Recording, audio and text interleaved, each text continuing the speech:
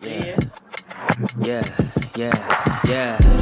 Making her way to the mic. They start dimming the lights. You start feeling alright. From Birmingham, home of the Teddy Longs and the Ruben Studders. More once you discover. For all of the lovers, Whitney Houston and Roman Reigns. For all of the lovers, and Mickey James and Marvin Gaye. For all of the lovers, and Sasha Banks, Janelle Monáe, Silk, Sonic, and Paige. Allow me to say, look, I just found a place, sweet escape. Every one of us, I was kinda late, cause I just made it off the struggle bus. Walking by the fate, cause I know it's right in front of us. Yo, I ain't with the hate, gotta focus on what's great. Ladies and gentlemen, Steph Hardy is on the air. Had to drop a couple bars just to make you all aware. So, sit back, relax, enjoy the show. You know I go by Joe or the rest of them. Yo.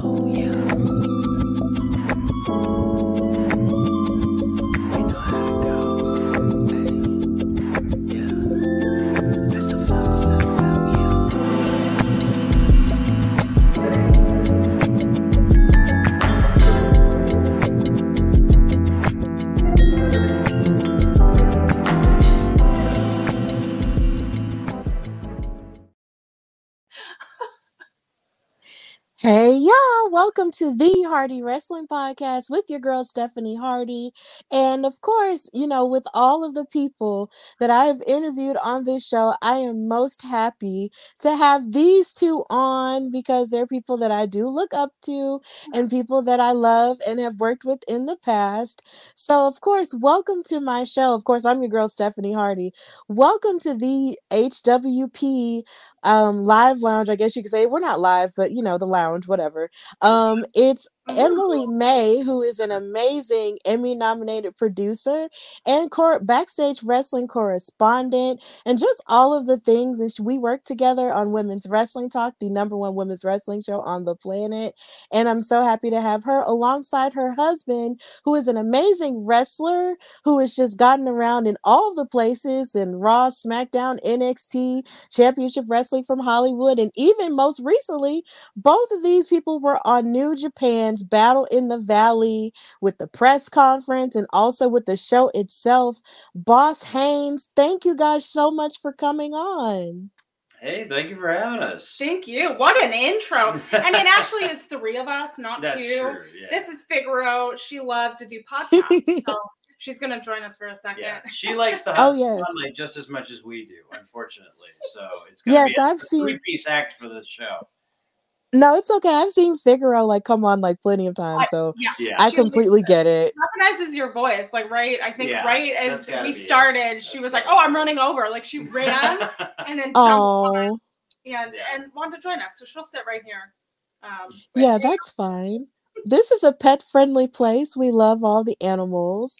But of course, like I said, I'm so happy to have you guys on because I've just been fascinated with you both and your story ever since, before I even met you guys, when I saw you guys on AfterBuzz Television, because I saw Boss first and then I saw Emily May later. But before we get into that, I want to ask you both, when did you both fall in love with wrestling? I have always been a fan of wrestling since I was extremely young, and I knew it's what I wanted to do. I knew it's what I wanted to pursue. And when I first started dating Emily, she didn't watch wrestling at all. So I was the one who really introduced you to professional wrestling. I knew of wrestling. I knew this existed. Because I was a theater performer and all that. So I was like, oh, it's just another form of of entertainment. And so I knew of it, but then we've known each other our whole lives practically. And so when he, one of our first dates, I think was, we watched Raw with. Well, it wasn't quite. It wasn't a date. It was a pre-date. It was me inviting you over to see how you got along with my friends. That's true. It was a test. Because I was like, I can't date somebody who's not going to get along with my friends. Yeah. So I invited her over, and I forget who was all there.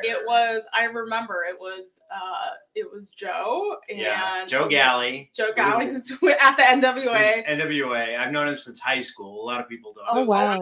It was Alana. I know we're naming names here. Yeah. And then a few other people. I think significant others. I don't know if Mark was there. Maybe not. But anyway, that was our pre-date. Yeah. It was a test. And I was like, and I sat there the whole time and I was like, this is so cool. Yeah. I was like, this is amazing. Why did I not learn about this and know about this earlier. And then from Mhm. there, it just, I guess you could say the rest is history. No, the Well, rest, yeah. I mean, then I just It's been was like, oh, it's it was a a lot learning. of history. It was a lot of history. And I was like, Because oh, I got to learn more about it. We were 18 and 19 at the time. And we're older than that now. I mean, I don't know what you're talking about. Significantly older than that now. We were babies. Yeah. Oh. If it wasn't for her, I would not have pursued professional wrestling as a career. She's the one who told me to go for it. So she's the reason why I decided to pursue this as a career. So she's to blame. I know. I am to blame. Sorry, blame everyone. No, so I remember. So I was going. I was in college and I was studying theater and producing and production management. I did pretty much everything. I had like 14 majors and a bunch of minors. And I remember he came up to me and he said, "Hey, there's a new school in." If you're from Los Angeles, we're from Los Angeles, so I think it was Van Nuys, right? It was Van Nuys. It was Van Nuys. Yeah. So he said, "Hey, there's a new school." It was like one of our summer breaks, and he told me, he said, "Hey, there's a new school coming out. Yeah. I have, you know, we're all young, right? We don't have tons of money. We don't know how to get our start." And thinking kind of from my marketing brain and from my business side, I told him, I said, "You're going to do it. You're going to go and you're going to talk to the promoters and the owners of the school." And he said, "You know what? I am going to promote your school and I will put out flyers." I mean, back then we walked around with flyers. I didn't have any money. We had no money. And he said, "Okay, I don't know about that. They're going to say no." Yeah. And I said, I remember this vividly, having this conversation. Yeah, I said, the worst thing they can say is no. And then what happens if they say yes? Yeah. And you went, you talked to them, and you did the thing, and they said yes. Yeah. And that was kind of like the beginning of your world, my career and your training. Yeah. And it was March of 2009, so the anniversary. Holy cow! Yeah. That was a while ago. We're giving away things.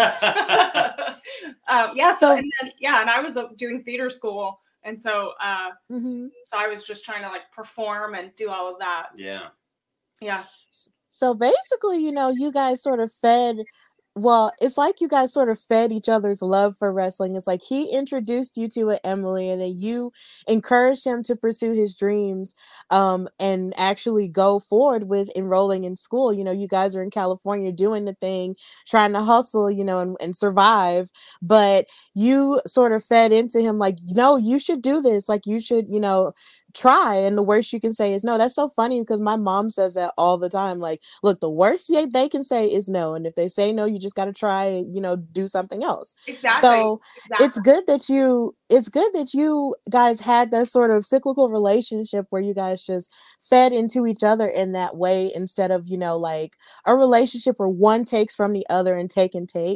And you know, there's no giving. It's just a reciprocal type of thing. And I love that. That's really wonderful. Yeah. We believe in supporting each other. Like that's always been something that's really important is supporting each other in whatever the other wants to do. If they feel really strongly about it and they want to pursue it, then we support each other in that pursuit, whatever it is. Because there've been a lot of different pursuits. A lot of pursuits. And if they're important, then that's what matters. Then we're going to support each other in trying to make whatever it is work. Yeah. Definitely. So with that in mind, like what were some of the greatest lessons that you both learned from wrestling and also from theater and also sort of entertainment? Because Emily, you did mention that you did go to school for theater and in performance and producing. Like you're a woman of many hats. So really for the both of you, what were some of the best lessons that you guys learned, you know, through your training? Yeah, I mean, I guess I'll start. Yeah, you I think first. The biggest, and which I still learn to this day and I try to value and implement, is the biggest thing is listening and understanding different perspectives and understanding how and why things are a certain way. And also just, I've always been a student of whatever subject or a student of life. And you always have to keep learning and you always have to keep improving. And that's the biggest thing. Those are the two things that I try to do every day is listen and communicate properly, because sometimes if you're not communicating, I know you're laughing, but I try. You're communicating your needs, communicating how you work with other people, because in any business, especially entertainment, you're connecting with people on a different level. You're connecting through this thing that you're passionate about, whether it's film or TV or movies or wrestling. Like, you have to connect with each other. And so a lot of that is listening and kind of that back and forth. And then you have to know your stuff, and you have to study, and you have to practice. Yeah. That's my takeaway. And no, like, listening is really important. Like, that's probably one of the biggest keys to performing is listening, not only to your coaches and to your peers, but to your audience, to figure out what it is that works and what it is that doesn't work.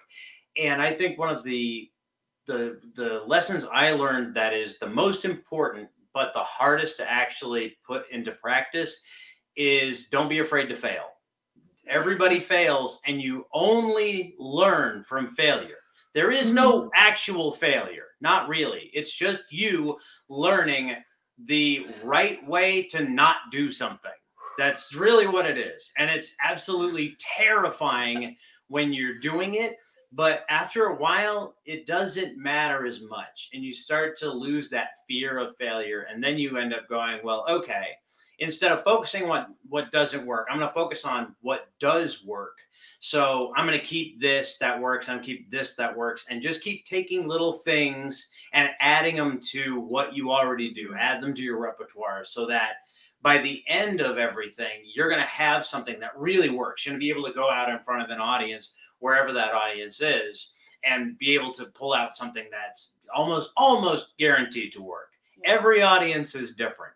And you have to know that and really take that to heart. You can go out in front of an audience in one city and get a response. You go out in front of an audience in another city, and it's liable to be a completely different response. So you have to be able to change what you bring to the table on the fly. And just don't be afraid to fail, because it's going to be difficult. But then after a while, you're going to get the rewards from doing the scientific research that is performance. Yeah, so basically what I'm taking from you guys is definitely listening, and also just being able to adapt to certain circumstances, throughout all of it. Because it's just like, with that, like, even when I'm learning, what I'm learning every day is being able to adapt to people's schedules, being able to adapt to different circumstances, or even technological, even when you're creating content. Like, there's just so much that could very well happen, not even, that's in your control or out of your control. Yeah. So you do have to be able to adapt to certain things, and also listen to people, because when you listen, it just lets people know that, okay, they actually care about what's going on, or they care about what they're doing. Yeah. I mean, that's right. like number one rule in any acting class is listening. Like, you have to, like, there's exercises where I've done where you're in a room and you literally just stare into someone's eyes and soul, and you can listen without saying anything. And I think that's also an important lesson, especially in wrestling, is a lot of the communication and a lot of how you guys create this art in the ring is nonverbal. Right. That's an important lesson. Yeah. And they say in acting that acting is actually reacting. That you aren't bringing something, you aren't trying to put something forward so much as taking in information and putting out information. So it's in performance, you have to see what's happening and respond to what is happening instead of just trying to do something. You're trying to create something cohesive. But that's like way into the weeds. Yeah, we don't have to get into that. Yeah. And then you also mentioned failing. Like, that's something that's really hard for me to deal with, because like I always am a perfectionist Virgo. So it's just like Virgo, I I'm always a Virgo baby too. Yeah, I'm a Capricorn. Yay. So it's just like right. Everything has to be right. Everything has to be perfect. And then if it's not, you just sort of freak out or you just cry like Emily. Like, I understand that completely. I mean, how many times have things gone wrong on all the podcasts we do, and we're just like, oh God, we're trying to figure it out. And like,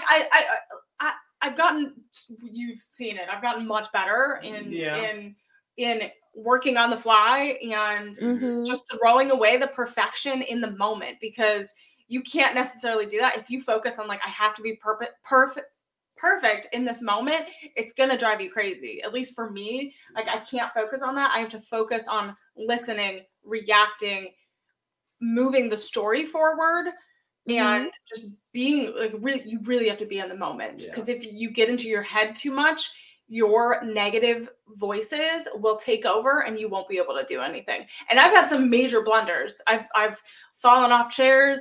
I've dropped things. I've like accidentally, things have flown across the table. I've had like cats put their butts in the camera. Like I've had so many random things. I've had lights fall. I've had wardrobe malfunctions. I've had so many things happen, and you just kind of roll with it. Yeah. And I'm so dorky, and you find it endearing. I do. I love it. But I am so clumsy, so I've like knocked things down. I've tripped over sandbags backstage. Like I'm a mess sometimes. But what's so funny? I embrace it. Right. Yeah, but what's so funny is you're so fabulous in person. Like it's just like you seem so fabulous, and it's just like to know that you're actually really like clumsy. I mean, that's funny to know, but you just seem so fabulous, like on camera and also in person too. So I think that's great. I mean, in high school, I did speech and debate, and that I did student council. I ran the spirit squad. I did speech and debate, which kind of broke me out of my shell a little bit. And then I also did drama. I danced. I sang. So I did all of that, which was all a way for me to express and get all of this extra creative energy out. And I was very, would you say nerdy? Yeah. Yeah. Oh yeah. I was very nerdy. I had my braces, my glasses. Yeah. I was the kind of the book smart girl, always in everything, right? I was always doing everything. I was the bad boy. And you were the bad boy. I was the bad boy. I was always cutting class and never doing my homework, and always like figuring out my own way to get like through class. But you had drama, so you were in the drama program, and drama actually saved him in so many ways. And helped him get through high school. And just like drama, you find when I did theater production, I found my family. In speech and debate, I found my family, and you find your group that you stick to, and I'm friends with many of them still to this day. So yeah, that's really good. That's just like for me, like choir was my family in high school. So, that was basically, my thing, along with a litany of other things just like you. So that's pretty insane. And now we have wrestling as our other extended family. Yeah. True. But I mean, and my extended family ended up kind of getting into wrestling. Like I have two friends from high school.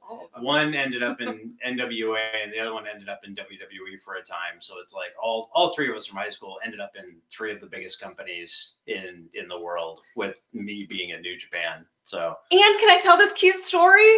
Yeah, go ahead. You probably have questions. So when I started dating him, one of the things his mom did was pull out this like book of memories. You know how moms do that? They're like, oh, baby pictures. It wasn't baby pictures. It was wrestling stuff. And she found, so Brandon would have Bounce House Wrestling. I'm telling the story in his backyard or front yard, but backyard, both. And it was all of his best friends, and two of them are now still involved in wrestling. And so they were doing promotions when they were 15 or 16 years old. They're doing stuff in their backyard. And they made a little flyer like with color pencil. Hold up. No, it was on the computer. It wasn't. No, it wasn't. No, somebody else did that. Okay. Well, there was one I saw that was like hand done. And it was so cute. And it had like the whole card and kind of everyone, the little matches. And it was so cute. And I was like, aw. Yeah. That's cool. That story's ever been told. Well, I don't think I've ever told that story. I told it before. It's an HWP exclusive. It goes deep. It goes deep. This love, and so then that kind of made me love you even more. Just saying, it's cute. Oh my gosh, all of that. That is amazing. So that just goes to show, like, you really did manifest this life for yourself. Yeah, I guess. Or, I don't think of it or like I that. pushed you into it so much Yeah, that right. I just like I have a really hard time with taking a step back and looking at the whole thing, going, "Wow, look how far I came." Because I really just put my head down and push my way through things. Like that's how I adapt. But yeah, when you put it like that, like maybe I kind of manifested this entire life. Believe. You gotta believe. I'm in this moment of manifesting many things right now. Yeah, so true. so you got to believe in it. You That's really true. have to believe in it in your heart, and then put it out there, visualize it, and then do the steps in order to make it a reality. Mm-hmm. Yeah, definitely. And Emily, since you mentioned, how involved you were, in theater and in production and all of that, like how is that sort of different from sort of like you sort of pursuing wrestling? Were you doing that at the same time as you being in school, or were they a completely separate, times in your life? Yeah, no, that's a good question. So I kind of had like a really up and down kind of relationship with wrestling, because I was in college and I was actually started as Brandon's, we don't really call them valets anymore, but managers, I guess. Whatever, lady manager. Lady manager Mhm. for his first wrestling character persona, which was the hobo. Yeah. And so I still know that one. I was the hobette. And we served chili, and we had dumpster fights, and we did a lot of stuff. I got kidnapped at one point. Oh my gosh. I got kidnapped at one point, and there was a lot of stuff that went down. And I did that for a few years, but I could only do it when I had summer break, because I was still going to school. So I could you didn't go to school in LA. I didn't go to school in LA. I went up California. north, so I could only do it during breaks, and so we tried to cram as much as we could. Down, we were on one. Speaking of reality shows, we were on one episode of Rhett and Link's Commercial Kings. Yes. Oh wow! We were the first episode on IFC. No, IFC. On we IFC. were the first filmed episode. We were the first filmed episode. In the run of the show, we were actually further down. Yeah. But we were the first filmed episode, so production was kind of a mess. Yeah. So we did that we filmed for 3 days for a 22-minute run episode. Yeah. Anyway, wow. 3 days. That's insane. We have to get into that. So there was a lot of exciting things that we did. We had a lot of fun shows. And so I used so it was a great way for me to use my theater background, my performance background, and just play this really fun character that everyone really loved. They really loved us together. We had a little hobo prom pictures made, which I can send you. There's some throwbacks. Yeah, I know. And I did that for a while, but I was so busy in school. I was doing musicals, and I was doing operas, and I was doing dance.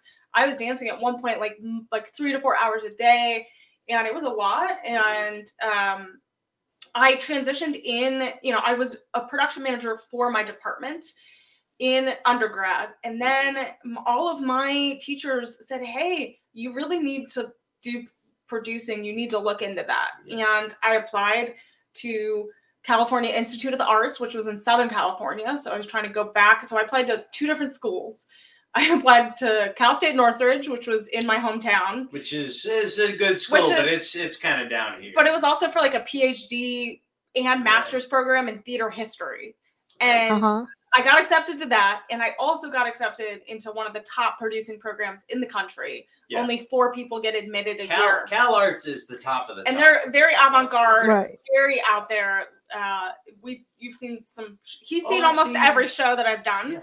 And so I decided to go that route. So it was a 3-year program, and I had to throw everything into that, right? I had to throw all my being into going to grad school. And because I was producing huge shows every year with huge budgets, we were working with people from all over the world. And I was eventually bringing theater around the world and going on tour and doing that. And you went to Moscow for a while. I did. I went to Moscow. I sent a show to Mexico, and we were going all over the place and all over LA.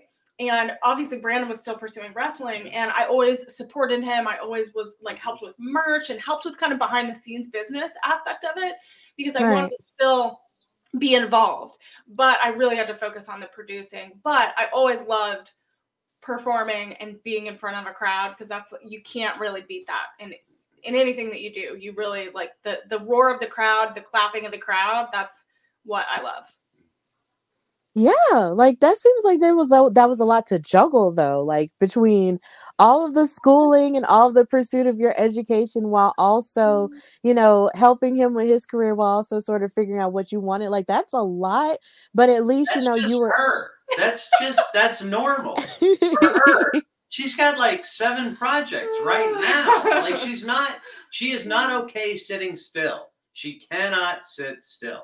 So she's been doing that sort of thing as long as I've known her. Yeah. I mean, I would produce plays at Thanksgiving when I was a kid. Even the oh my gosh dance that we went to. Oh yeah. We went to a homecoming dance when we were both in high school, but we weren't dating yet because she had a huge crush on me. And she had her sister ask me to the homecoming dance for her. And I didn't have a crush on her. I had a crush on her my sister. Yeah. Oh my god. Yeah, at the time, I had a crush on her sister. Yeah. I made the right choice. But that even at the dance we were at, you were still working because you produced. What did you? I produced the homecoming parade and the dance. So I was like the producer of that when I was 15, she was 15 working years all old. night. I didn't think she liked me because she was working all night, and it felt like that's just she my was personality. ignoring me. No. But I didn't know that if she doesn't do that, she'll just like burst into flame. Yeah, it's true. Yeah. Yeah, that's basically me too. So I totally get it. Like you work so much that you don't have a life. You barely have a life. You don't have a work-life balance. It's just work balance. Exactly. Well, we're trying to get better at it because it's important. So we're learning as the years pass. Mm-hmm. Yeah. I'm trying to get better. Yeah. But a question that I want to ask you, Brandon, is that since you started, pursuing your career, like, and you were talking about how you came up with your character, the hobo, and she was basically like the hobette or whatever. Like, so did you, like, what exactly brought that idea to fruition, and how did you continue to keep that going for such a long period of time? Because I remember the first time I saw you, it was on AfterBuzz, and you would do the after shows for like SmackDown or sometimes for Raw or even for NXT. And I was in college at the time, so I was watching you guys on YouTube, and you just had this really crazy voice, and I was just like, you know what, this is amazing. And then they would talk about how, you would all of your, all the things you would get into as the hobo. So how did you come up with that character, and how did you stay dedicated to it for so long? So the hobo character was actually a suggestion from Ryan Katz, who's a longtime producer at WWE, who was my first trainer in LA. I don't know why he said it, but he just was like, why don't you just be a hobo? And I'm like, all right, I can do that. And then I did just a ton of research and just looked into what would a professional wrestling hobo look like? What would he sound like? What would he do? How would he move? You treated it very much like an acting exercise. Right. If you're going to play a character, you're going to have to find everything about this person, their backstory. Yes. Even the language. You came up with a language? Well, I didn't really come up with it. I just researched the hobo, you researched hobo language. The hobo Hobos language. have a whole language unto themselves. So I threw myself into it because when I was younger, the wrestling that I liked was really character driven. Mm-hmm. It was, I mean, granted, it's all athletic, right? But I liked the characters, and I liked how the different characters interacted with different characters and created different scenarios. That was really interesting to me. And then the way that they applied the character to their style in ring also was really interesting to me. So that's how I approached it. I just threw myself at that idea and did as much fleshing out of that character as I could, even including the voice, which I will demonstrate for you now. This is how I just came up for it. The story actually is when I was... God, I haven't heard that voice in so long. I'll just break it out randomly when I'm talking to myself. And you actually like my hobo impression. I love everyone's hobo impression. I love it. The fact that people compare the hobo's voice to Rolf the dog from the Muppets is like my favorite thing. But the way I came up with the voice was I was literally walking. So we wrestled this little place in Van Nuys. It's where we trained. And to get to the front of the building to walk in for my first match, we had to walk through this Cuban restaurant. And I'm walking through and just going, I'm about to ask people for change. And I'm like, because a hobo asked for change. So it just made sense to me. Like, I'm going to go out beforehand and like talk to the audience, which we knew like half of everybody in the audience because it was my first match and everybody wants to come see the first one. And I'm like, I can't just go up and ask for change just like this. It doesn't work. So I started to think of what would a hobo sound like? What does a hobo sound like to me? And I picked up on Scruffy the janitor from Futurama. That's the voice. Like it's a very flat voice, but it sounds very close to the hobo. So that was the first voice I picked. And over time, especially doing AfterBuzz, because I had to speak for so long and these long stretches of time, I had to figure out how to bring that voice up and down and give it some more life and more energy. So eventually it just evolved into this thing. Now I can go up and I can go down. If I want to fight somebody, I'm getting down. Oh, we're going to be down here. But if everything's cool, man, and it's up here, we're doing all right. What's the problem? We're all just give and take. We're chilling out. Like that's the guy. And I go right into hobo brain whenever I do that voice because he talks differently than I do. Like just it's a whole other thing. So I have like multiple people living inside of my head at any given time. I can just bust them out. But that's cool though, because creatively, you're never the same thing. Like, cause like 1 minute you're a hobo, then the next, like right now you're Boss Baines. Like there's just so many different characters you could come up with at a certain time. So that's never boring. It's like, I find that a lot of wrestlers who are able to adapt to different characters never get stale. Like they can always evolve that way. Shift, you can shift, and then because you change also your style of wrestling and just how you hold yourself as you grow and your confidence and just who you are. So changing kind of what you do for in the ring and all of that, or just in life, it changes. Like you just change as a person. So it just makes sense that you can kind of evolve and kind of grab what you need to use at the time that you need to use it. And I found a lot of success really early as the hobo because it was such a strong character and nobody in Southern California had anything like that, not even close. So it got so that people really thought I was homeless. Like people genuinely thought yeah, it was funny, but not funny because I wasn't trying to portray myself as homeless. I was just trying to portray myself as this idea. But then I ended up making friends with somebody who helped me do a charity thing for I think it was Feeding America. So I ended up doing some charitable work for feedingamerica.org, which kind of helped kind of bridge the gap for me because when you're playing a character, the way that you do when you're playing it, it's like really hardcore. And a lot of people on TV who do characters on television will tell you the same thing. It's dark in there now.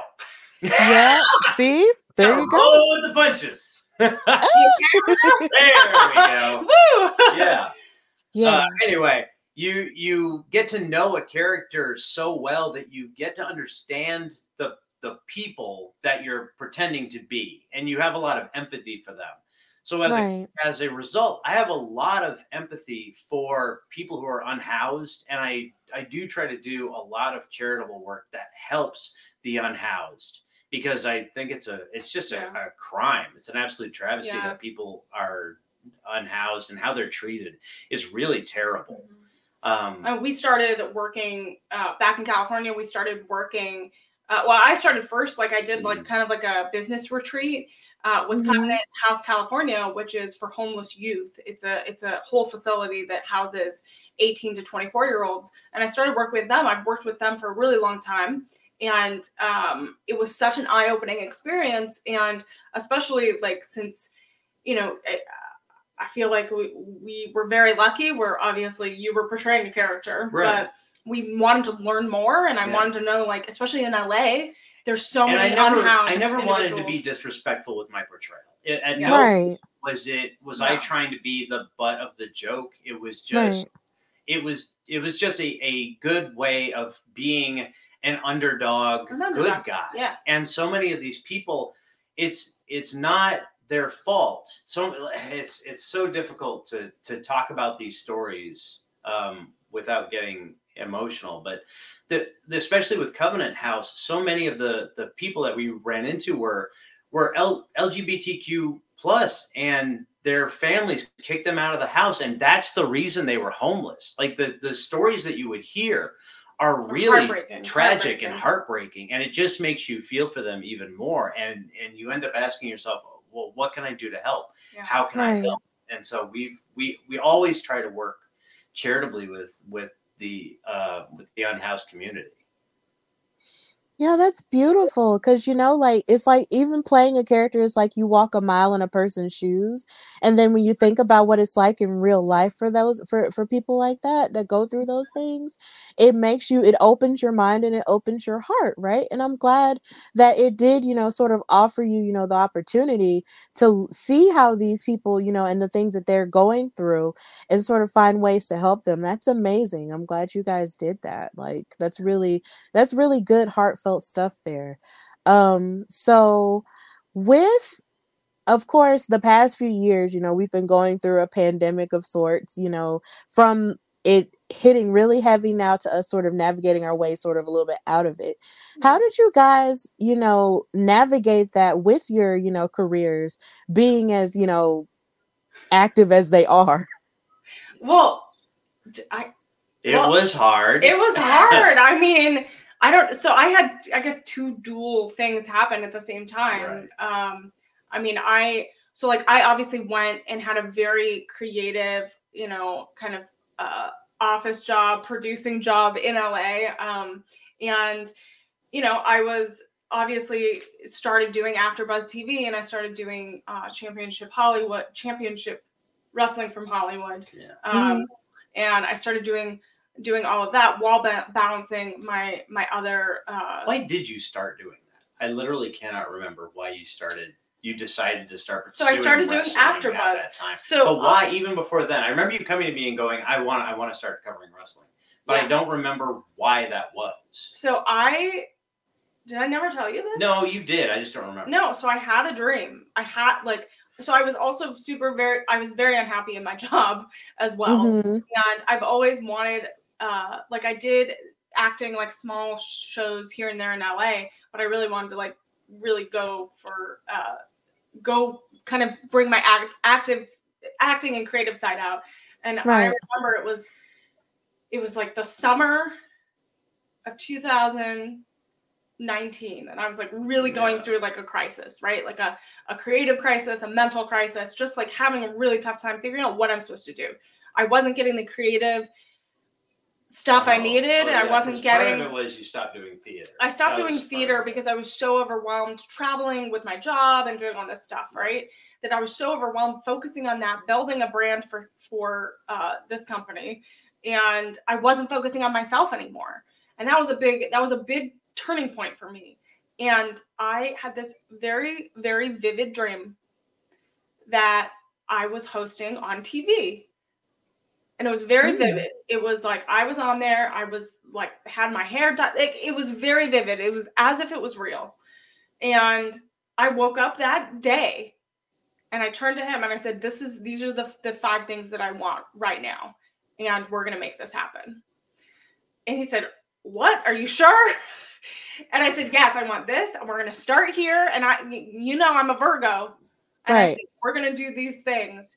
And he said, are you sure? Well, it was also like, how do I get And how do I get there? And I'm like, okay, I can get you there. If that is what you want, but you have to really want it. You can't go in this halfway. If you're going to do it, you're going to do it 100%. Because I'm going to put my ass on the line for you. Yeah. You have to do that you want. He said, I'm going to put my ass on the line for you. You have to do it 100%. Yes. Full out, no turning back. Yeah. And I said, I'm ready. I'm ready for it. I'm going to do it.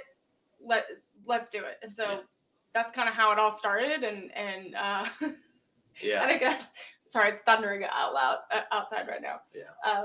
And then that just kind of happened from there. And then I made a plan, and I made a 1-year plan, a 2-year plan, a 3-year plan, and I'm continuing to make my plans. But then the pandemic hit. And then the pandemic hit. Changed. But that was right. But what's interesting is, so I'm working from home. So you talked pandemic. Thank you for rounding back to that. And the pandemic hit. I'm like working from home. We're stir crazy in a tiny 1-bedroom, tiny closet of an apartment in Burbank, California. It was a great apartment. Beautiful apartment. As long as we weren't in it 24/7 every single day. So we were. And we were getting stir crazy because we were traveling so much. We wouldn't see each other that much. Yeah. And then all of a sudden we're everything locked stops inside together. And we haven't done that ever. Nope. And that was really really hard. So anyway, it's really hard. So meanwhile, I'm balancing my work from home job in a tiny 1-bedroom apartment. Meanwhile, on calls like 10 hours a day, and podcasting at night, and streaming, and trying to make content, and doing all of that. And we were filming the live primetime live show. Yeah, right. So we were doing a live television show. So I was doing that, and I was the production stage manager for that, and also on air. We kind of did a little bit of both. Again, I can't just do one thing. So I started doing that, and then I was trying to do AfterBuzz from remotely and doing as much as I could, just as much as I could. And then I guess we moved, and then I guess Texas. Then Texas, yeah. And then Texas happened, which I got an offer. I lost my job. Pandemic. Yeah, got laid off. Laid off. And then I was like, all right, you want to go to Texas? Mm-hmm. And then prior to that, I actually started working with Mission Pro remotely here in Texas. And then we just started talking, and then I guess, should I tell the story? Do you want me to tell the story, Stephanie? Yeah, you can tell it. Okay. So like, meanwhile, I got the offer to move to Austin, Texas, and I was working. So I met Thunder Rosa a couple times. So I met her at AfterBuzz. We did an interview. I interviewed her, and then I met her at Primetime Live when she was the NWA champion. And I've known Thunder and you've known her for years. So I met her, and we were working backstage together. And we kind of started we really connected right off the bat, and we bonded. And when I called her and said, it was like the December of 2020, and I said, hey, how would you feel if I moved to Texas, to Austin, and then I could like work for Mission Pro and just be there? And she said, yeah. She just yells. She yells at the phone, and she's like, we're going to take over the world. We're going to take over the world. Yeah. And I think that was the biggest reaction, more than anyone else. Yeah, because we've only lived in LA. Moving anywhere that wasn't LA, especially to Texas, is a massive culture shock. So she was so excited, and then I said, well, and then we talked about it, and then we moved to Texas, and then the whole Texas wrestling scene. But anyway, what about you for pandemic career-wise? Well, nothing on me. Right. I mean, I was working on a couple of TV shows. Yeah, because you worked on Primetime with me. I worked on Primetime during the pandemic. But even before that, like, I was working steadily. I helped build Arizona. Championship Wrestling from Arizona. Yeah. That was a baby that all of us kind of had collectively. Mm-hmm. And Peter Avalon was producing that show, and we were all working together and putting our energy into that. And unfortunately, like, its last episode was right before the we were supposed to film an episode right as shutdown happened. Yeah, so the last it never happened. The last episode was February of 2020. Yeah. I remember because it comes up every year, the memory. Yeah. And we were supposed to film the 14th or whatever that Saturday was after we all shut down. The world shut down. We were supposed to film that weekend and it got shut down. So much changed. Like granted, the opportunities became more limited. Well, that was loud. Wow, sorry, that was I don't know if you can hear that, but that's yeah, I heard it. Anyway, it just started to turn more into television. Like, everything became television, and I was doing no crowd matches. Even before WWE started doing. Don't touch it. Stop touching the mic. Even before. Why are you touching? the middle of an There's interview. We'll deal with it later. Oh my God. Well, anyway. It's been bothering me the whole time. Well, not now. Oh my God. We were doing no crowd shows, and I was doing a character at the time that was he was a conspiracy theorist, because I thought that was an interesting character to pursue, because I am not a conspiracy theorist in any way, but I think the people who are really interesting. So I made this guy a conspiracy theorist, and when the shutdown happened, all the conspiracy theorists went absolutely crazy. Yeah. They all became way, way worse than they were previously. And all of a sudden, the character that I was playing wasn't fun to play anymore. It wasn't fun. I tried my best to keep it going. But when Alex Jones said that he wanted to eat his neighbors, that was it. That was the exact moment I went, I cannot pretend to be crazier than these people are literally crazy. And that's where the whole character falls apart. The character is, I have to be crazier than the people I'm pretending to be. You're like, nah. It's over. It's over. The bubble popped. Yeah. So I tried to kind of keep it going for as long as I could. And it limped along as well as it possibly could have. But then moving to Texas. When did you start doing Strong? Strong? Well, we did Strong during the shutdown. I have the date. I literally have the date on a t-shirt. It all blends together. Right. I think we feel like we all lost time there. So we're like, what month? Yeah, we did. Yeah, New Japan started doing its television show with no crowd, and I was producing that because I've been producing with New Japan in some capacity for 6 years. 6 years now? It'll be 6 years this year. So I mean, it's just like everything changed for everybody. But then moving to Texas, I started to understand what people thought of people from California, and that's where this idea of the boss started to evolve. And I started to say, well, I don't have to like pretend to be a character anymore. If I just literally start speaking, I was training at Dog Pound Wrestling, which is Rodney Mack and Jazz's school. Yeah. And I would talk to the kids, and they would just start laughing at some of the way I would say things and some of the stuff I would say. And I went, I don't really have to do a character to connect with this audience. So maybe I'll just be basically me. but you want it at such an elevated level. Right, it's like a ridiculous level. Intentionally offensive instead of accidentally offensive, which I am occasionally. Like we had to have this conversation because there were certain things he would say. Like obviously he would take things and he's a character, so it's over the top. Where it would literally be nails on a chalkboard for me. And like just the phrase, I deserve the best. I deserve the best. What? I deserve the best. There's just little things that drive me crazy. But she had to deal with that internally because it was a trigger from past trauma that had nothing to do with me. It had nothing to do with what I was doing. She had to deal with her own emotions and her own baggage that had nothing to do with me. I think we're done here. Stephanie, we're done. No. We're done. We're done.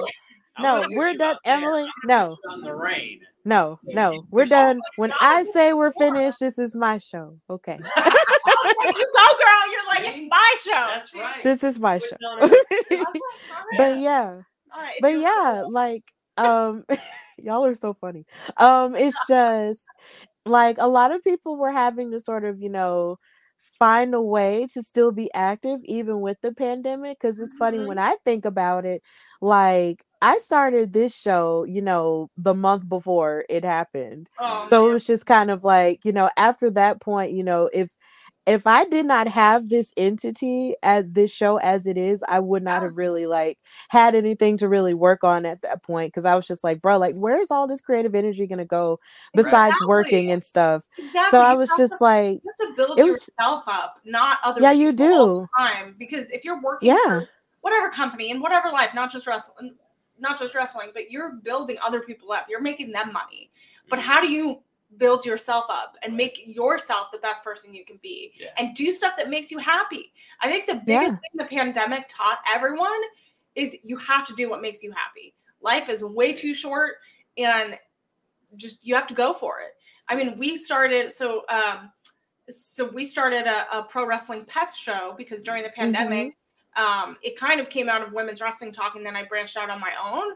But literally every animal would pop up on the screen when we would do interviews, and it made everyone so happy to see their dogs and cats and other animals, rabbits.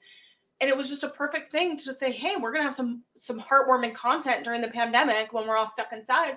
So we had some amazing interviews, and that was kind of how I dealt with it as well. As I started doing cooking shows and cooking segments. And I was the one producing all of the stuff that she was doing. Yeah. Because she would come to me and go, I want to do this. And then from a technical standpoint, I go, okay, so how do we make this work? Like even today, like I had to figure out how to get this microphone set up so that we could both be on screen together.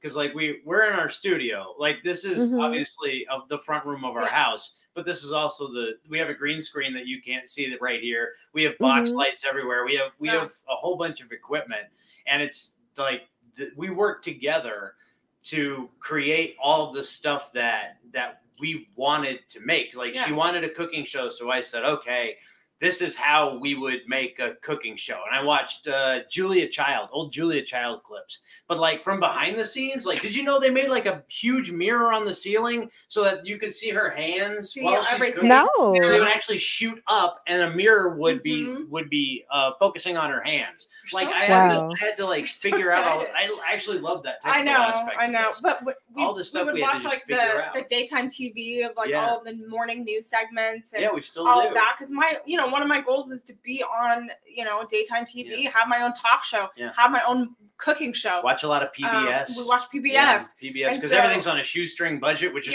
basically what we're working with. So seeing what their content looks like is like, okay, well, how can we replicate this? So I'm looking at shots and stuff like that. So like he's such a creative mind behind the scenes, and then I go on camera and do my little dance. Pretty much. Yeah. Yeah. So, Brandon, what I want to ask you is the fact that since you've, been in wrestling, you've been featured on a lot of different shows with a lot of different roles, like backstage hand, security, all of the things. So what would you say is your favorite experience doing something, doing anything like that when it comes to television or even in the independent stuff? I'd say that my best experience was probably wrestling on NXT against Mustache Mountain. That was probably my best experience because it felt really natural in a strange way. Because I had already won some tag team championships at that point. I won and lost them. So thank you very much. So when I won and lost. So when I went in, it was a process that I knew really well from having done TV for years with Dave Marquez. That whole process got me comfortable with knowing how this whole thing was going to work, being able to work with the talent, being able to work with the producer. It set you up for success. It does. And television wrestling is the same wherever you go. It is pretty much exactly the same. So if you do it in one place, you can do it in other places. And it was the most comfortable I had felt in a long time, because it was just like, okay, I know what's going to happen. This is what I have to do. This is how we do this. I'm going to make this. It was so easy. And I loved being able to go into that whole thing and just feel comfortable when you're at that high level and you walk in and you're just comfortable with whatever's going to happen. I think it's a fantastic feeling, because it shows that you've done the work. You've put in all the work and the effort, and what you get out of it is the freedom to just work in the moment. And I think that was exactly what happened. I knew what I was doing, and it felt so comfortable. Yeah.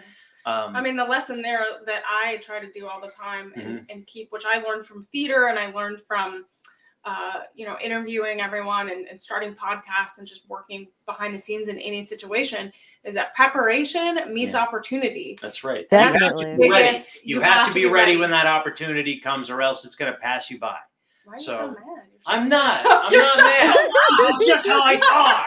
This is just who I am. So loud. You have to be ready. He's very passionate. You gotta be ready. I'm ready right now. He's just very passionate. Like, I get it. It's okay. People tell me that all the time. I didn't remind. No, I love this. Okay, I'm ripping. Cupid's. Sorry, I thought we were gonna do best chili dogs in the valley. Cupid's hot dogs, man. Oh, best hot dogs in the valley. God, I missed that. Okay, it's all right. Calm down. I'm hungry. Yeah. Anyway, sorry. Yeah. Kind of derailed there. But yeah, it's just like, I can only imagine what Wrestling Mustache Mountain was like. They are a killer tag team. Like, I loved watching them wrestle in NXT UK, and just seeing what the type of stuff that they're both doing now separately. It's just like cool. Yeah, like, you have Tyler Bate, who's still in NXT. I remember watching that moment at home, Mhm. and I was so excited. And it's just because I've been there since the seed was planted of like, hey, we're going to do this. We're going to do this together. And so seeing him on a platform like that was just really like, it got me all crying. You know, me, a Virgo, Yeah. I was crying. And it just was really, it made it made the hard moments worth it when you get a little moment like that just kind of makes it, even if it just proves that, hey, I can do this. Yeah. That's, you can take that home with you. Yeah. And that I'm lucky that all of the work that I've done I've acquired skills that I can use in any company, anywhere in the world. And it's helped me at Mission Pro. When I'm helping people produce matches at Mission Pro, I can explain to them, you know, this is the goal. This is what we're trying to achieve, and help them like others have helped me to be the best version of themselves that they can be. Like others have tried to help me in the past. So that's always my goal. We're trying to pay it forward. Absolutely. Because we've been in this for so long, you know, I'm already seeing the next generation. Mm-hmm. Like this is my 14th year. I'm already seeing the next generation. I'm seeing and meeting people who used to watch me on TV when they were literally children. It's weird. That was a moment. That was a moment. A full-grown man with a beard walked up to me and said, "Hey, man, I used to watch you when I was a kid, and you were my favorite wrestler." And I went, "Oh my God, I'm old. What happened to me?" Oh. But I look good. I look all right. Yeah, you're good. You're all right. You're all right. Yeah, you guys age pretty well. You know, you guys age pretty well. You guys don't look whatever your ages are. Yeah, we're good. We can move on. Yeah, talk about my age. But yeah, it's wonderful that you are able to see, you know, all of your hard work sort of, you know, coalesce into the next generation. Like, that's really cool. So Emily, how is it that you found Women's Wrestling Talk? And how did you hook up with TK Trinidad, our fabulous CEO, and Sarah the Rebel, and basically help to, you know, create what it is that Women's Wrestling Talk is now, which is a thriving institution? Yeah. Well, it started off as a prank.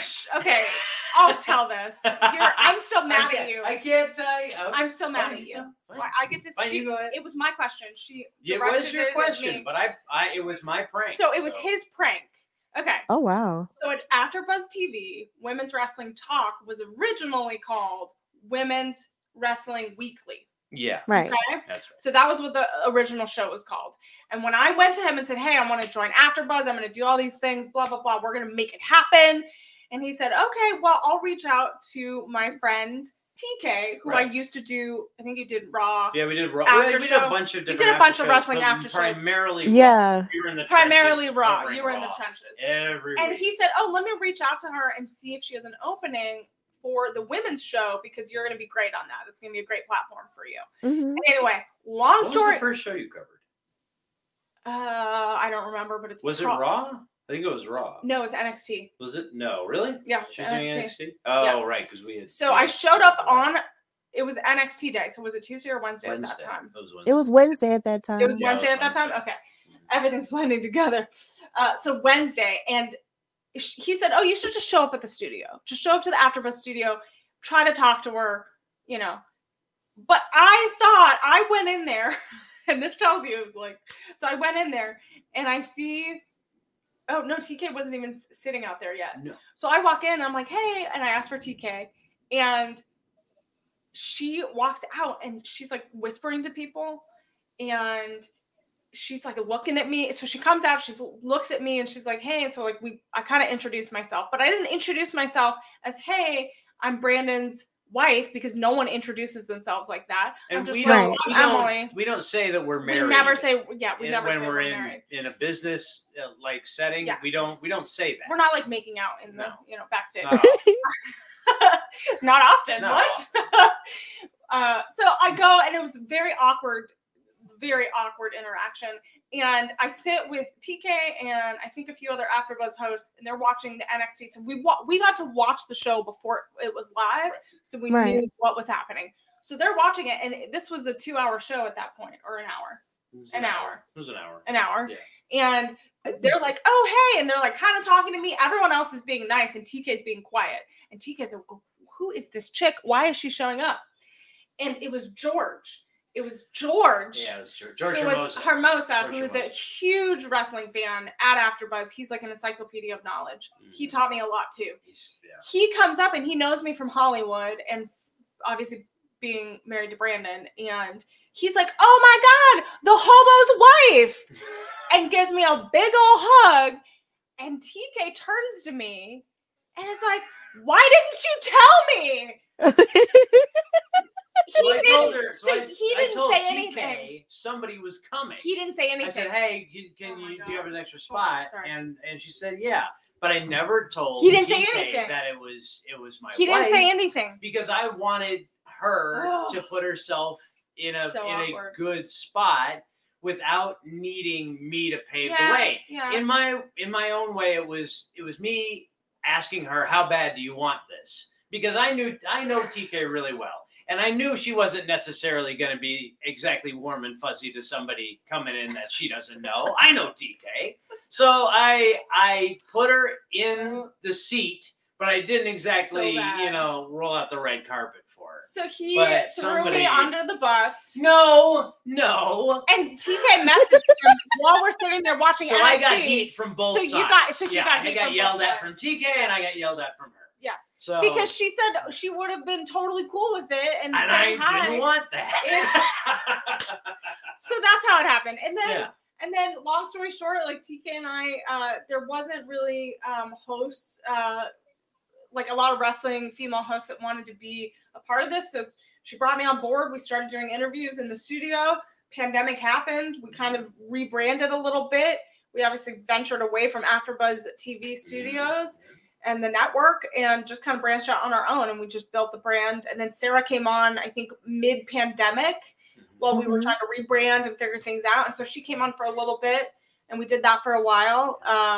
And she was like one of the original hosts at AfterBuzz for a short time. I had known her for a long time from a lot of different places. So then we just all started doing that, and then now it obviously is what it is now. Yeah, I mean, that was really the opportunity at AfterBuzz, and then they put me on every after show for wrestling and all the Royal Rumble, WrestleMania, did every show, and then I did the Golden Globes, and I did a bunch of other stuff outside of wrestling, because like just entertainment and all of that was obviously what I loved as well. So I did a bunch of Netflix shows too. Yeah, so I did so many after shows. There was some like pretty much every day. Portfolio. Yeah, pretty much every day I did a different one. You had to do more than just wrestling. You have to diversify your portfolio. Exactly. So yeah. Anyway, that's a long. I don't know if we answered your question. Oh, that answered it. Yeah. Yeah, you basically answered it. Yeah, that answered it. Well. Yeah, because the thing about, whenever I would watch AfterBuzz, it's just like I was thinking, like, a part of me was wondering, like, are these just ordinary people? But then as you guys started to talk more about what you guys did, I was just like, okay, so they work in wrestling, or they're just hosts, or, yeah. But it's just that when I saw it, I just thought it was the most fascinating and coolest thing I'd ever seen. And I'm just like, I've never said this, but I think at one point I actually tried to apply for AfterBuzz at one point. Oh, cool. I was all the way in Kentucky. At this point, working on my degree. I really did try, and I never heard back. But either way, I was just like, let me just do this. But I didn't think. Moved. I was also a writer for AfterBuzz as well, but a lot of people moved from Canada and other places and other countries, other states, cities to move to LA to be at AfterBuzz. Like it was a really big network. I mean, there was they had a genuine pipeline to some major companies, they did. including WWE. Like, so right, why wouldn't you? Yeah, MTV, Entertainment Network, like all of these. Like this was a pipeline. Like I have always watched the red carpets, like ever since I was a kid. Like my mom would watch every award show, and I always told my mom, I'm gonna interview on the red carpet one day, and I'm gonna do all these things. And she said, "Oh, I totally can see you there."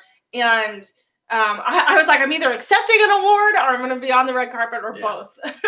And it was definitely it's definitely still in my pipeline and still in my manifesting in my dreams. So.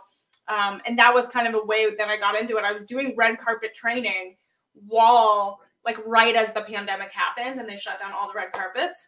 And then that was a huge industry that took a big hit, and they're still coming back, and they're still adjusting to kind of the whole virtual interviews and stuff like that. Mm-hmm. Yeah, but it's just like through all of that and with your work with Women's Wrestling Weekly, which became Women's Wrestling Talk, like through you guys, doing the rebranding and everything, it was able to open the doors for, hosts like me who were just starting, even though I wasn't exactly sure because I was only doing this show on audio and I just didn't know anything about video at that certain point. But I was just like, okay, well, let me just try. And because I just tried, I'm a part of the network and I've learned so much from you, and I've learned so much from TK and Sarah, who is also, Razor on Wow Superheroes. Just want to plug that.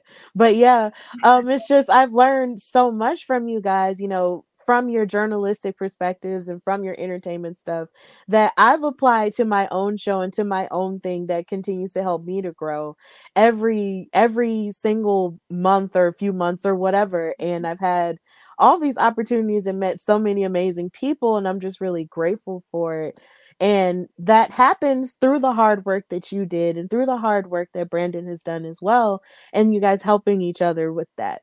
So with moving forward, something that the reason why this interview is even happening is because of the fact that you guys were on Battle in the Valley in so many different ways in talking about your hard work.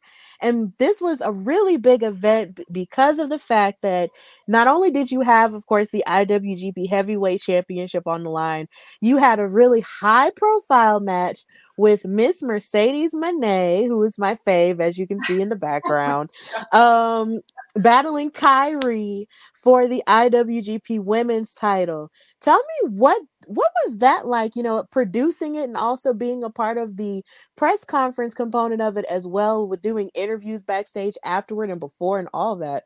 Like, what was that like? How was your interview? I'm just kidding. Well, so I'm very lucky that I get to be a part of New Japan, and there's not a lot of women on the production team and a part of the organization on the US side. And so I'm just very blessed. Like every day where I'm like, oh, I get to go to, every time I get news that I get to go to a show and be a part of it, I'm super excited. And I stayed up for 2 days straight for Wrestle Kingdom this year, and I watched.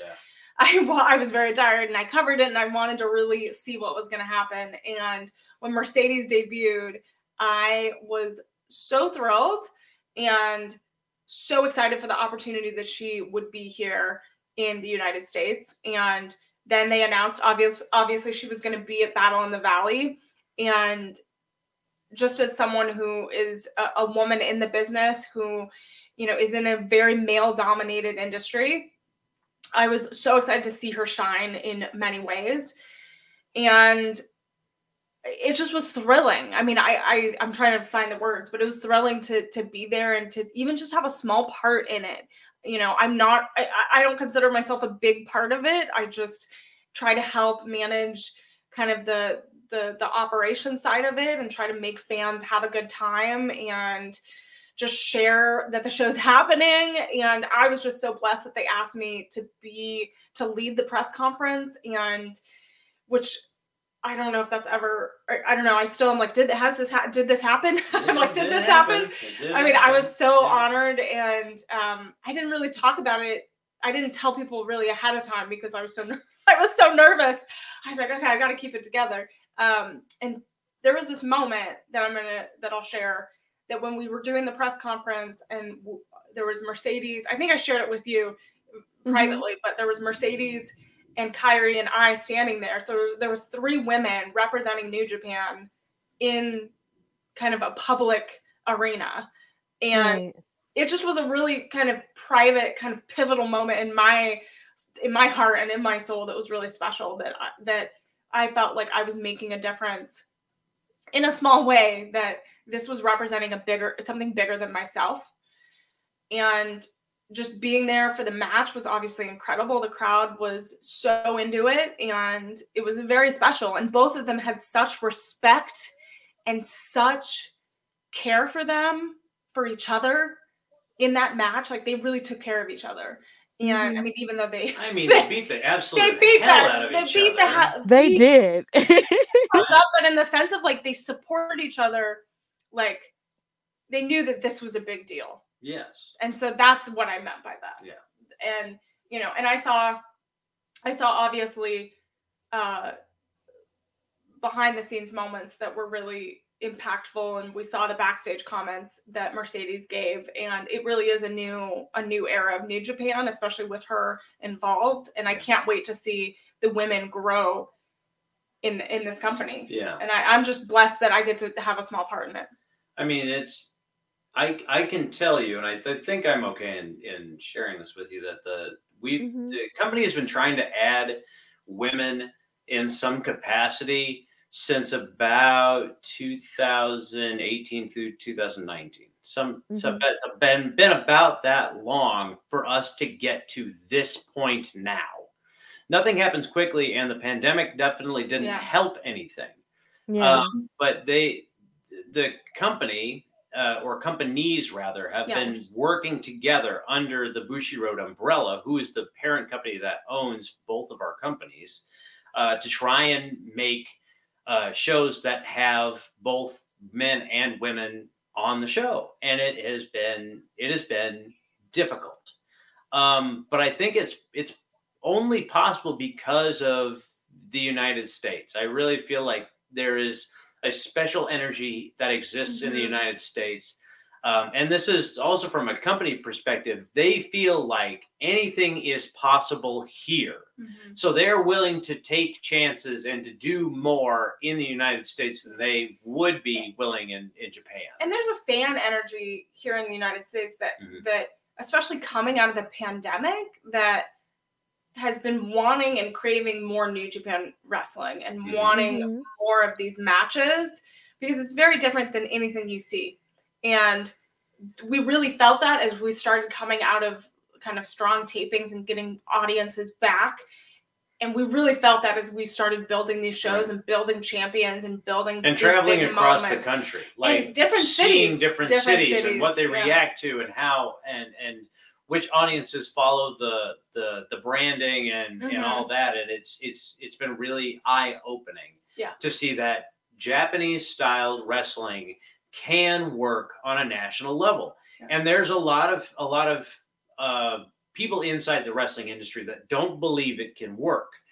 But I completely disagree with that premise, because Japanese professional wrestling, New Japan specifically, is traditional professional wrestling. Whatever you see, I can guarantee you that its base, at its very base, is traditional professional wrestling laid down by Gotch. When they train in the dojo, they go off of what the Gotch Bible says. That is their basis for training in wrestling. So everything springs up out of that. Everything has a traditional base, more traditional than any other organization in the United States, probably any other organization in any other country. Yeah. New Japan Pro Wrestling has a basis in traditional professional wrestling, which, in my opinion, is what makes it so good. Once you have that strong foundation, you're able to build something that is so strong that it is unshakable, and you can see the difference, and you can experience the difference, and that is why what you see is so unique when compared to any other brand of professional wrestling. and I've been going down just this rabbit hole of just all of these matches and these matchups, and I was new. Obviously, Brandon's worked with New Japan for a really long time, and I worked on and off. Like, I've done merchandise for them, I've done front of house staff, I've done ops, I've done social media, so I've done like different roles. And so what was exciting about that, and me, like, and us working together and doing shows together, is like I could go and do my research and look up all these matches from years ago of these wrestlers that I get to meet and these wrestlers that I get to work with. And it really did, when we were doing strong tapings, it really did feel like we were a family, because we all saw each other on the road. We all saw each other kind of exhausted and then, but also excited for the show. And it really felt like we were all working for the same purpose, was to entertain fans and put on a good show. Very much had a team atmosphere. For sure. Yeah. For sure. Yeah, it's great that you guys had that, family atmosphere, and you guys have a great working environment, because that definitely helps when you're doing something that you love, that you're not going to a place that's toxic. So I'm glad that you guys are dealing with that. And then on top of that, you guys are a part of something special, because New Japan is growing here in the United States and expanding to a new audience. Because what I can say is this, though: when Mercedes announced that she was coming to New Japan and she was fighting at Battle in the Valley, that was the first New Japan pay-per-view I ever ordered in my life. So I was just like, You're yeah. not alone. You're not alone. We had so many people. It's pretty much that match sold out the building. Sold out the building. Yeah. So I mean, it broke. Like, we broke the internet. Yeah, that's why you guys did break the internet. It was like all day. It was an all week thing. Locked on at once. Yeah, and so it was just like, with that being the first time I ordered that pay-per-view and actually watched it, I learned that there was like a different culture behind it, and there's a different, way of doing things that they do it. Like, there's a 20 count instead of a 10 count, and so many and little things like that. But I appreciate that, because wrestling is a really big atmosphere. So it's just like, the idea that there's so many diverse ways to do this one amazing sport is just really cool. And then on top of that, with all that history being made with the women, with New Japan and Stardom with their women's division, starting, and with Mercedes Moné now at the helm as the champion, it's only going to get bigger from there. And then you have all the other stars from Japan who want to fight her for the title. It's only going to get bigger. And you guys are a part of that change and are a part of that shift. And that is a very amazing thing that you guys get to feel cool about, because Brandon, I was so excited when I saw you on the floor, overseeing everything. I was just like, look at him go. Like, that's so cool. She messaged me saying, I see Brandon. I'm like, yeah, I see him all the time. A lot of people were like, he is all over this. And you had such a great tableau over, I think it was Jay White. It was the Jay White Eddie Kingston. It was the Jay White Kingston match. Yeah. And I also, by the way, I love Eddie Kingston and Jay White, and I might have cried a couple times in a couple of those matches. And the Fred Rosser match, I cried. Oh, Fred, I cried. I'm getting choked up, because he is one of my favorite people in the whole world. He is I don't know why I'm crying right now. He is one of my biggest supporters, and we go all the way back from Southern California. And so he is one of those people that always gives me a big ol' hug at tapings. And he, when I moved into kind of into backstage interviews, he was so excited for me, and he just kept kind of breaking the fourth wall. And I was like, you gotta stop breaking the fourth wall. Yeah. Because if you watch the press conferences in Japan, no one ever talks to the person introducing everybody. Nobody does. But everybody wants to talk to Emily. They're like, Emily, I see you over there. Like, Fred started talking to me, and then Clark started talking to me, and I'm like, hey guys. Eddie was talking. Well, Eddie interrupted me. That was different. But everyone started talking. I was like, guys, this is not how the press conference is supposed to work. This is America. America. And I just was like, all right. I said, I'm going to roll with the circus. I'm going to just go with whatever happens. Yeah, really. But anyway, I love Fred, and it was such a special. It was a pivotal show for many people. I know there was new champions and things like that, and the Jay White not returning, obviously, to New Japan, and then obviously And Mercedes. it was really, a very emotional for, night for all me. of us. It was really interesting watching Mercedes finally in that environment, because I knew what a huge New Japan fan she was over the years. Watching her in WWE, I knew she was taking stuff that she saw on New Japan World and was applying it directly to the stuff that she was doing in WWE. So I knew going into this what it meant to her, and being able in some small way to help her realize this dream of hers was very fulfilling for me. Yeah. And I think everyone felt that energy and felt going in how special this was, and that we all just were like trying to make dreams come true that day, whether it was fans watching Mercedes for the first time in a really long time have a match, whether it was a little boy or little girl seeing, Eddie Kingston in the ring, or Jay White or Fred Rosser, and imagining themselves in the ring one day. Like we just try to make dreams come true. And she had her dream come true that night. Yeah.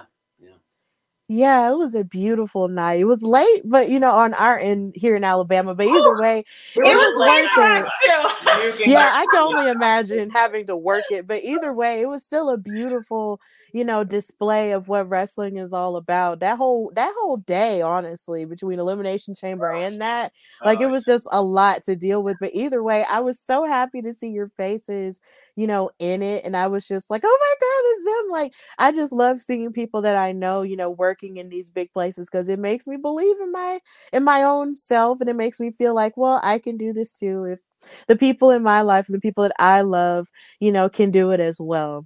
So what would you guys say that the future holds for you both? What do you think? I think we're going to take over the world. I think, yeah. No, I really think so. Yeah, I think that I am going to be everywhere soon. Yeah. I think I'm going to be everywhere soon. I think between the two of us, we already are everywhere. Mm-hmm. It's just the amount of involvement that we have in all of these different wrestling endeavors is going to increase. Yeah. And that's what happens when you're a professional and you're at the top of your field. Is people come to you and say, well, can you do this? Can we have your help on this thing? And absolutely. And I'm going to continue to wrestle, and I'm going to continue to produce. I see professional wrestling as my career. This is my career, and it has been in whatever capacity since day one. And that includes being in the ring, and that includes being backstage and helping in whatever capacity that is. Yeah. Like on even Saturday, in a couple of days, I'm about to wrestle Rodney Mack, which is a huge opportunity. I remember Rodney Mack when I was a kid. Rodney Mack. Hell yeah. Now I get to wrestle him. Yeah. That's a huge opportunity for me. And when I beat Rodney Mack, then I guess I'm like the king of Texas or whatever. Top dog in Texas. That's right. For me, I really feel like I'm going to have some red carpets happening. I don't know when this is airing, but I'm going to have some red carpets happening in the future. Hopefully in the near future. And I'm going to have my own TV show, and I will be a broadcaster in a big company. And you're going to see me on daytime TV or late night. Maybe I'll do some late night TV. And wherever she goes, Emily's out. Emily May's hour. She goes. Yeah. And I'll bring them along. Make sure everything's set up right. We're a team. We're a team. Team Taylor. That's right. Hey. So I really feel like the world is our oyster right now. I feel like we're on just this really great path, and it's been a really hard 6 months just personally, with a lot of just like financial stuff and mental stuff and health. And you gonna cry again? No, I'm fine. And just job stuff. And so when you have so many negative things come at you for so long, and then all of a sudden you have a good thing happen, and you have a few other good things, you kind of worry a little bit, but then you just keep pushing and want more good things. So that's what I'm working for, is I want more good, more positive, more happy moments in our life. Yeah. And I'm all about the fight. I'm all about fighting through it. Whatever, you're fighting. Whatever stuff there is, you just fight. You got to fight. You keep punching and punching and punching. And eventually you can knock down whatever wall is in your way, as long as you just keep hitting it and hitting it and hitting it.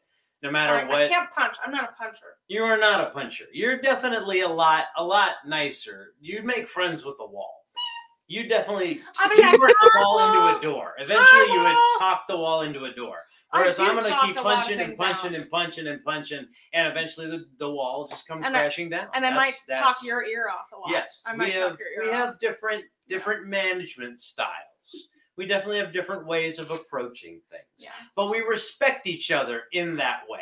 Do we? Yes, Oh. we do. I respect you. As long as you respect me, do you respect me? I do. Okay. Say it into the microphone. You said it a little further away. I respect you. There we go. I So just- yeah. I just have to see his reaction. There's See, we've respect. known each other so long that we can do that to each Yes, other. we can. Yes, you guys are just so precious, and I'm so happy you guys have each other. Nice way to say it.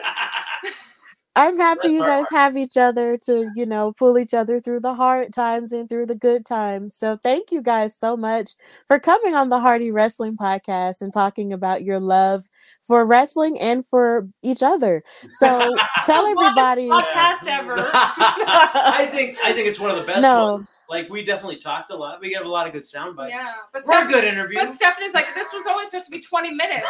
No. Like usually it goes over an hour, so it's okay. Like this is We're fine. right on We're time. good. I was We're right on worried. time. I was worried. No. I don't just do 20 minutes with people. Like that's something else that I've learned how to do is shorten things to 20 minutes. No, Cuz it's easy. oh gosh. It's easy to go long when you're talking a lot, but then you gotta learn how to like condense it and really get to the heart of the matter. That both those things are really important to learn how to do. You're doing a good job. You keep it up. You're doing a good job. Thank you so much. So tell everybody where they can find and follow you and what you've got going on. Go first. All right. Well, you can follow me on all social platforms at Emily May Heller. And just follow me on Instagram all over because I have tons of new things and exciting things happening. And the next 6 weeks are going to be so busy, but I'm excited. So follow me for all of my fun announcements. And yeah, your turn. For me, you can follow me on all social media at Baines Destroy. Saturday, I'm going to be at Branded Outlaw Wrestling in San Antonio, wrestling Rodney Mack. It's going to be dope. I'm going to beat him. It's going to be great. And then WrestleMania weekend, I've got the Ringmaster book debut. It's really interesting. Like, there's a book that somebody wrote about Vince McMahon, and they're going to have wrestling at the book release. And I'm going to be wrestling on that. Then the next night is Wrestling Pro Wrestling. Brian Kendrick's Wrestling Pro Wrestling cannot overstate how great that show is and how important that show is to me. And then Mitzvah Mania on Sunday, April the 2nd. It's the first all Jewish professional wrestling show in Los Angeles, and I'm going to be on that too. So that's going to be dope. So yeah, I got a lot going on, and so stay to my social media at Baines Destroy for all that. You're so busy. I'm busy. Woo, I'm tired. It's a good thing. Yeah, that's going to be a busy weekend for all of us. So, yeah, WrestleMania. Gotta love it because that is on the horizon. But of course, you can follow me, your girl Stephanie Hardy, on Instagram and Twitter at Queen Steph Hardy, and follow and listen to the Hardy Wrestling Podcast everywhere you get your shows, and subscribe on the YouTube channel for this interview and many other interviews and other full episodes as well. So until next time, this is your girl Stephanie of the Hardy Wrestling Podcast. Bye, y'all. Bye-bye. Bye.